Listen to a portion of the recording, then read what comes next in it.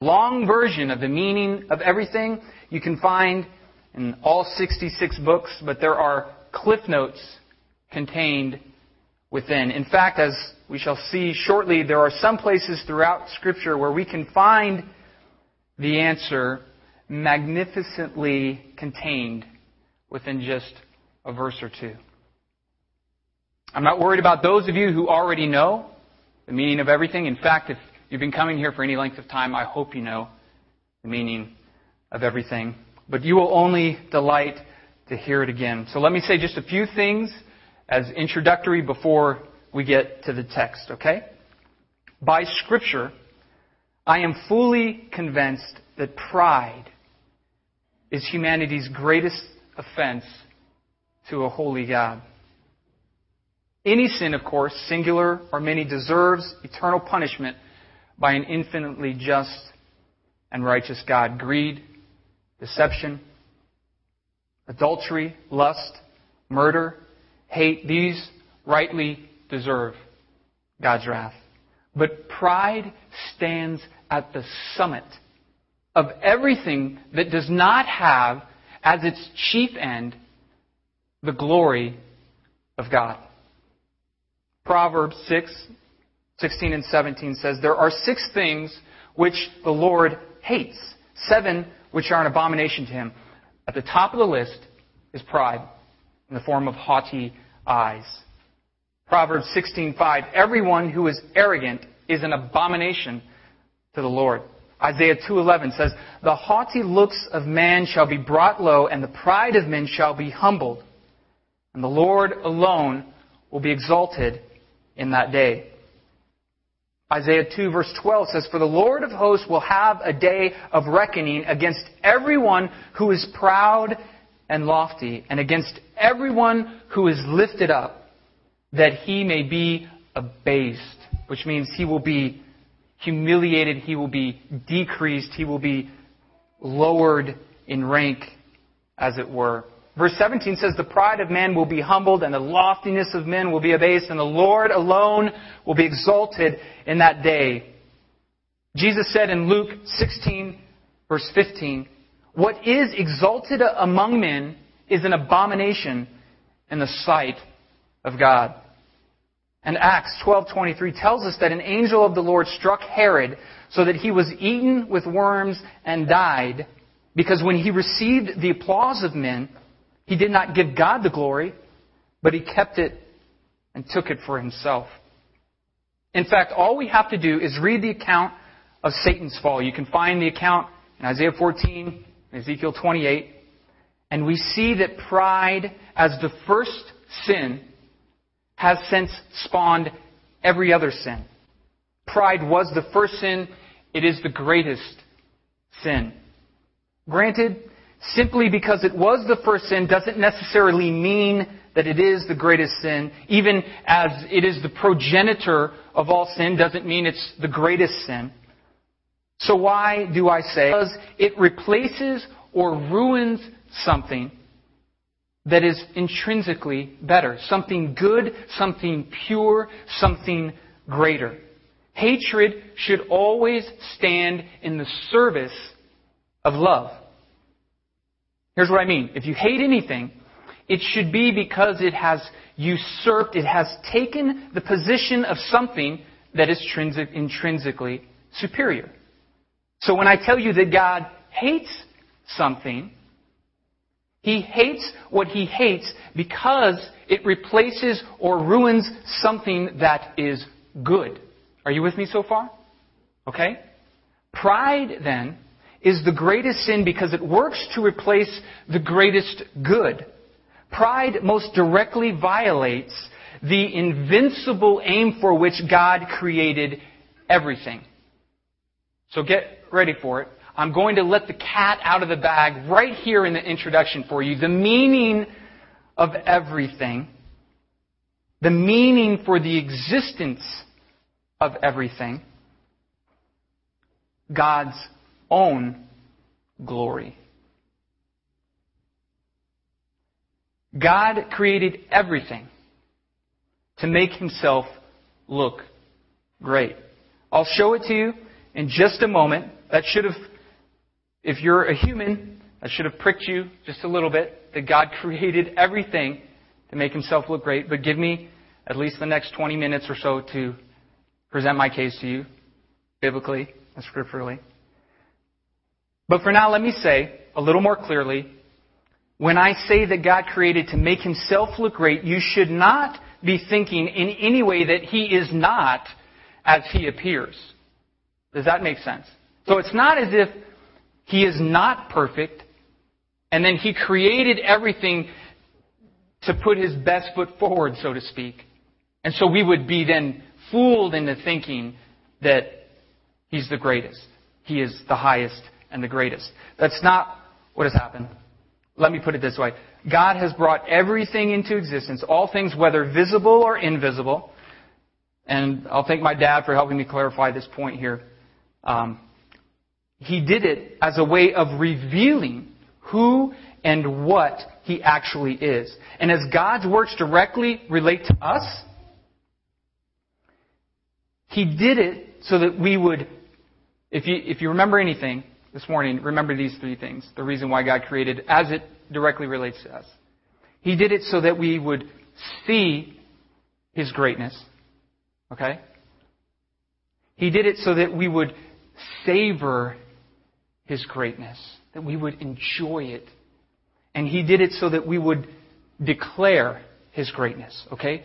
So, as it directly relates to us, God created so that we would see, savor, and declare or proclaim His greatness.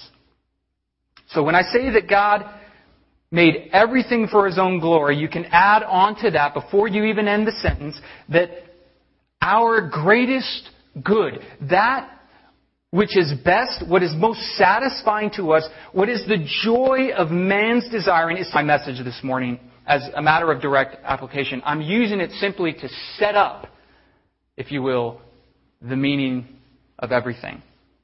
But I've said enough, okay? I want to get to the last verse in the passage because it's glorious. You guys ready? Let's pray. Lord, we thank You for Your word. Would You make Yourself look as You are to us, which is glorious.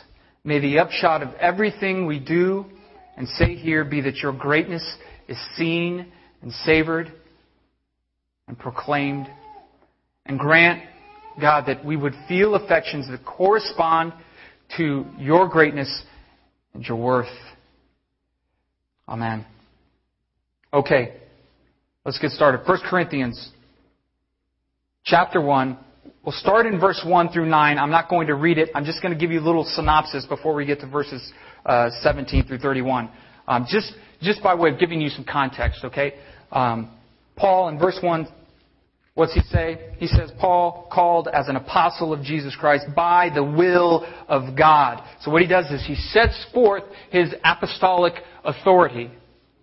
Okay, there are some rascals there, the church of Corinthians. In fact, of all the churches that Paul planted, the Corinthian church was his most problematic. Likely, he had the most affection for them, as often that happens. But he's setting forth his apostolic authority because if he doesn't have a God-given authority, if it wasn't God who's called him to be the apostle of this church, then whatever anybody else says has equal weight or equal value in their lives, which is what's happening, which is what Paul is about to get into. He's saying, listen to me, because I'm the one that has the mantle of God. These other guys are speaking foolishly. They don't know what they're talking about. So shut them out and turn on your ears to what I'm saying. So that's what he means by called by God. He's saying, those guys are not called to be your apostle. I am. So then in verses 2 through 9, Paul graciously affirms the positions and the position of the Corinthian believers as objects of God's mercy and grace. In doing so, he's clearly noting that their position is predicated on God's faithfulness and not their own.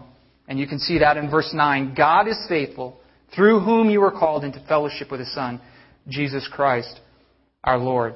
So what he does, graciously, he affirms them for 8 verses before he lays it on the line. If you're a parent or if you have children under your charge, take heed of this. You need to affirm before you bring the hammer down. If you read the letters to the churches in Revelation, the Lord is gracious in saying, hey, you're doing this well. You're doing all right here. But listen, I got this against you. Okay, so this is what Paul's doing. He's affirming their position in Christ, as God has called them. But then he's saying, I gotta bring the paddle out here now. Okay, so this is what he's going to do. He's bringing the paddle out in verses 10 through 15. And it turns out that there are divisions in the church. As Paul outlines in verses 10 through 15, people are aligning. Okay, we've already talked about how offensive pride is to God. So he identifies it, and then he proceeds to dismantle it. So how does he dismantle it? He dismantles it this way: by depreciating all men and exalting and declaring the supremacy of God's glory in all things. Did you get that? So if you want to read the first chapter of 1 Corinthians and figure out what Paul is doing, he is depreciating men and exalting God. This is what he's doing. This is how he's going to combat the greatest sin. So we can begin in verse 17. For Christ did not send me to baptize, but to preach the gospel, not in cleverness of speech, so that the cross of Christ would not be made void. So Paul says, wait a minute. Look, let me remind you why the message seemed foolish and I seemed like some kind of blubbering nimwit. How is the cross of Christ made void? How is the message of the cross made null and void? He says, if in any way man is exalted, the message is void. So if man looks good, the message is void. Doesn't work. That's a pretty big statement. Got to be honest with you. Man is excluded from winning any medals in this race. In fact, there is no race for glory. God is the beginning. He is the end. He is the starting pistol. He is the finish line. He is the Alpha and the Omega. Verse 18, for the message of the cross is foolishness to those who are perishing. Let me stop there. Here's what Paul says. How could I speak cleverly? The message itself appears utterly foolish. It'd be like putting baby gibberish on my application to Mensa. Okay? You guys know what Mensa is? Mensa is like the elite, the intelligent elite. There's actually a club. I don't know if it's actually worldwide or just the hubris of the American culture, but all these people, I guess the cutoff is 140. Your IQ got to be 140 to get into Mensa. You know, I took one of those online IQ thingy-dings, and it turns out, apparently according to that my IQ is 139. So I am just shy, Jack, of being a genius. And that's been actually a butt of many jokes for Daryl and I, because no matter if I do something dumb, it's like, well, that's because you're almost a genius. If I do something smart, of course, well, you're almost a genius. I'm a point off. Nevertheless, sorry, we're off base there a little bit. I thought that was funny, though, that they have this cutoff, as I understand it. The message, he says, of the world and the message of God are totally antagonistic. Primarily because one message comes from a finite worldview and the other, obviously, from an infinite one. They may as well be speaking totally different languages. And this is what I mean. From a finite and sinful perspective, the way of God is like baby gibberish. That's what the world sees when they see the cross. You try getting a man dressed in a three-piece suit, driving a Maserati, you drag him out of the car, you take him outside the city, and you say, here's God on a cross, bloody, dead, Jewish carpenter, kneel. The message itself is foolishness to the wisdom of the world. The irony, of course, as Paul delineates shortly, is that all of man's best it's actually twisted. It's like, dribble down our chins in front of God.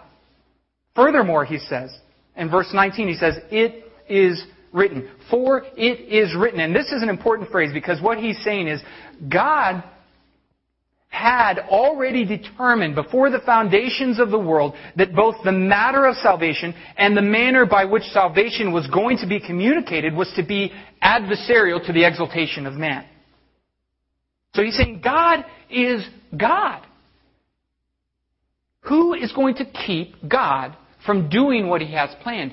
For it is written. It was already written before the foundations of the world that this is going to be foolish. And you want me to defy God and speak cleverly and wax eloquently?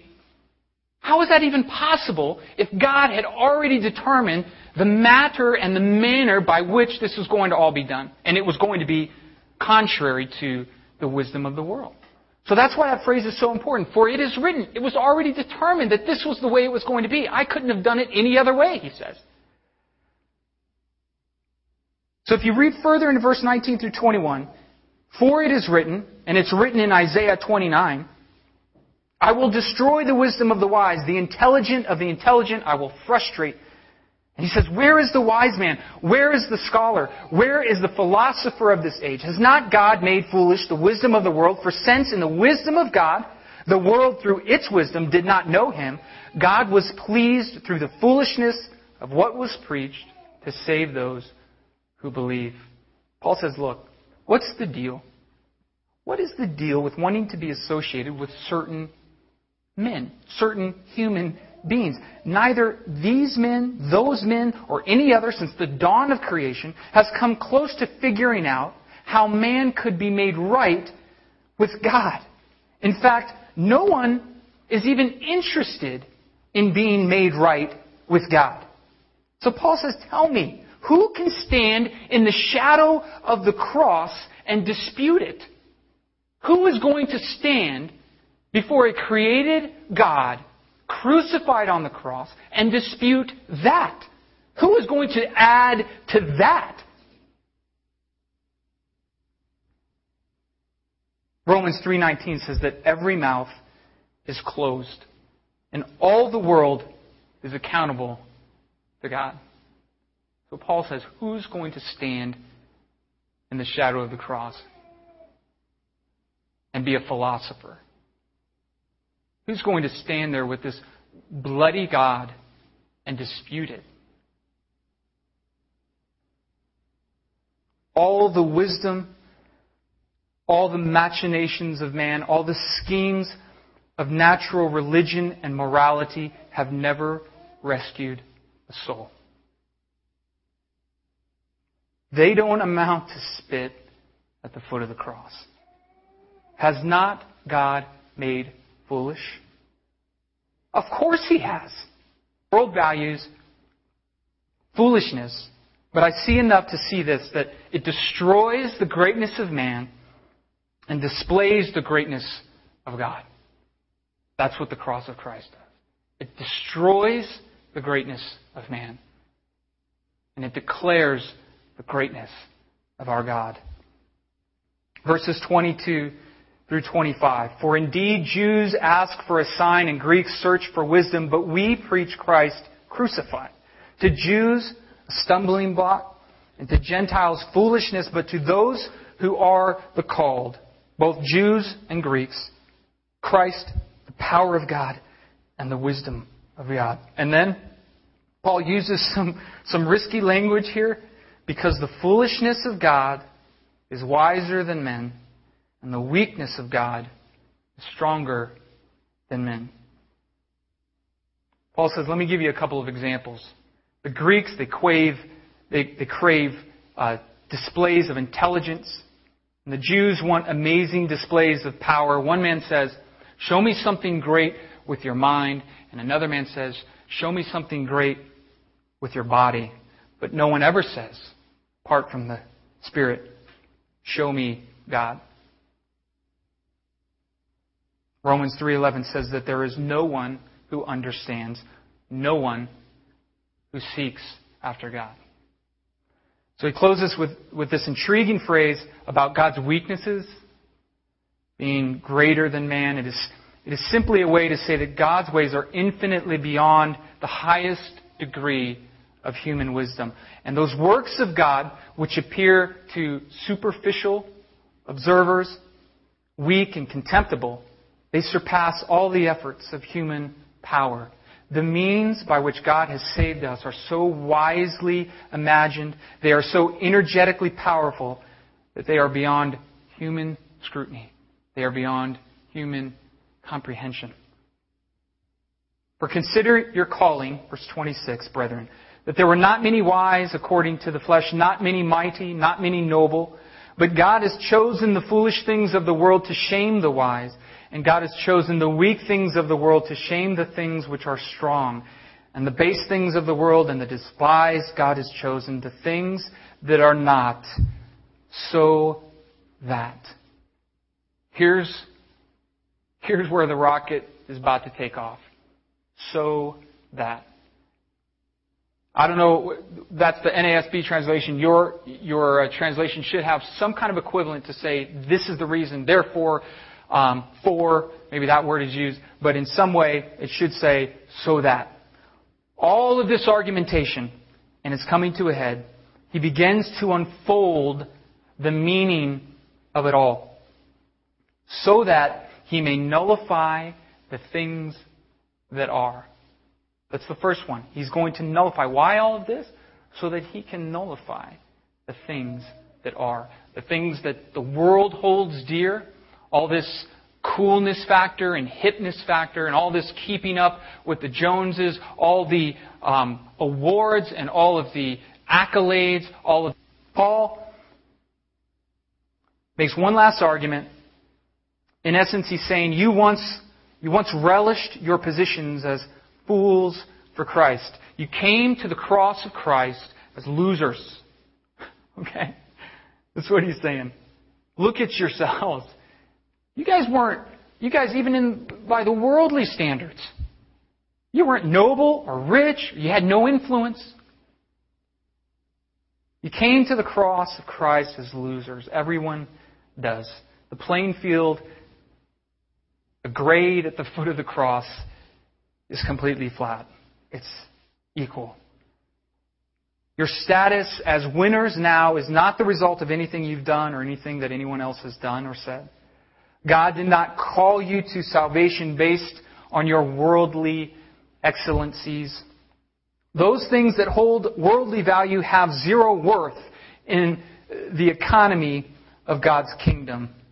In fact, if anything, those things have negative value because they are subversive to the advancement of the kingdom of God, which is His rule and His reign and His glory. Paul obviously had never seen an episode of Oprah Winfrey, whatever her name is, Oprah. He'd never seen an episode of Dr. Phil where self-esteem, positive thinking are the new God. They are the means by which we can achieve self-worth and self-adulation. Instead of saying, you guys were great, he says, you guys were losers. That's contradictory to what this world is telling us. Is it not? And why? Well, Paul finishes all of this argumentation with what amounts to two jaw-dropping, two jaw-stopping statements. He's finished with the body blows. He's finished with the jabs, if you will. He's going to throw two haymakers here. He's going for the knockout. Verse 29. He states it first negatively. And he says, so that. Why? Why, Paul? Why all of this? Why are you telling us this? Why is the cross foolish to the world? What does all of this mean? Why are you telling us this? So that no man may boast before God. I love the King James Version. It says, no flesh will glory before God. You want to know the reason for everything? Well, stated negatively, it's that so none of us can stand before God and tell Him how great we are. That's stated negatively. Stated positively, verse 31, so that, there it is again, so that, Paul, why? Why are you telling us all this? What does all this mean? Oh, yeah, it's so that, just as it is written, God had determined again, let him who boasts, boast Instead, we will stand before God and we will confess that He is great, He is wonderful, He is glorious. That's the reason for it all. The meaning of everything. So that anyone who boasts, anyone who glories in God. That's the meaning of everything. No amount of praise, no amount of worship, no amount of glory was meant to terminate on us. Okay? So I'm not saying that we cannot praise one another. Oh, good job. Hey, that was a great sermon. Or that was, love that. Love what you did here. I love the way that you treated this person. And then you and your humble piety say, no, I won't have it. That's not what I'm saying. What I'm saying is that we cannot internalize that praise. We cannot internalize that glory. Someone praises you because you've done something great. Say thank you. And then in your heart you say, God, that belongs to you. You can have it. Please take it. You gave me whatever I have. Nothing I have did not come from you. So that belongs to you. So that's what it means. We don't internalize that praise, the adulation, the worship does not terminate on us. It is to terminate on God. Now we have here an apparent problem. Okay? I'm going to turn to wiser men to help us make sense of it. The problem is, as John Piper sees it, not everyone hears God's command to praise Him as good news. That surprise anybody here? God sounds really vain to lots of people. And then he quotes a guy named Michael Prouse. He wrote in the London Financial Times in March of 2002 as an example. And here's what Prouse writes. Worship is an aspect of religion that I always found difficult to understand. Suppose we postulate an omnipotent being who, for reasons inscrutable to us, decided to create something other than Himself. Why should He expect us to worship Him? We didn't ask to be created. Our lives are often troubled. We know that human tyrants puffed up with pride crave adulation and homage, but a morally perfect God would surely have no character defects. So why are all these people on their knees every Sunday? In other words, the only incentive that Prouse can think of for God to demand praise from us is that He, God, has need, which is defect. But what if we have the need? And the need is to see infinite beauty and enjoy it so much that it spills over in authentic praise. What if good? And do we not call that love? C.S. Lewis, he struggled with the same thing. But I want you to hear, as we're coming to a close, how beautifully he describes his own discovering this truth. And here's what he writes, C.S. Lewis. The most obvious fact about praise, whether of God or anything, strangely escaped me. I thought of it in terms of compliment, approval, or the giving of honor. I had never noticed that all enjoyment spontaneously overflows into praise unless shyness or the fear of boring others is deliberately brought in to check it. The world rings with praise. Lovers praising their mistresses, readers their favorite poet, walkers praising the countryside, players praising their favorite game or team, praise of weather, wines, dishes, actors, motors, horses, colleges, countries, historical personages, children, flowers, mountains, rare stamps, rare beetles, even sometimes politicians or scholars. I had not noticed how the humblest and at the same time most balanced and capacious minds praised most. while the cranks, the misfits, and the malcontents praised least. I had not noticed either that just as men spontaneously praise whatever they value, they spontaneously urge us to join them in praising it. Isn't she lovely? Wasn't it glorious? Don't you think that magnificent? The psalmist, in telling everyone to praise God, are doing what all men do when they speak of what they care about. My whole more general difficulty about the praise of God depended on my absurdly denying to us what we delight to do. What indeed we can't help but doing about everything else we value. And then he says this: I think we delight to praise what we enjoy because the praise not merely expresses, but completes the enjoyment. It is its appointed consummation. Is that beautifully written? Praise is our joy's consummated conclusion. I'll use one more quote to close with, this one from John Piper. The reason God seeks our praise is not because He won't be complete until He gets it. He is seeking our praise because we won't be happy until we give it.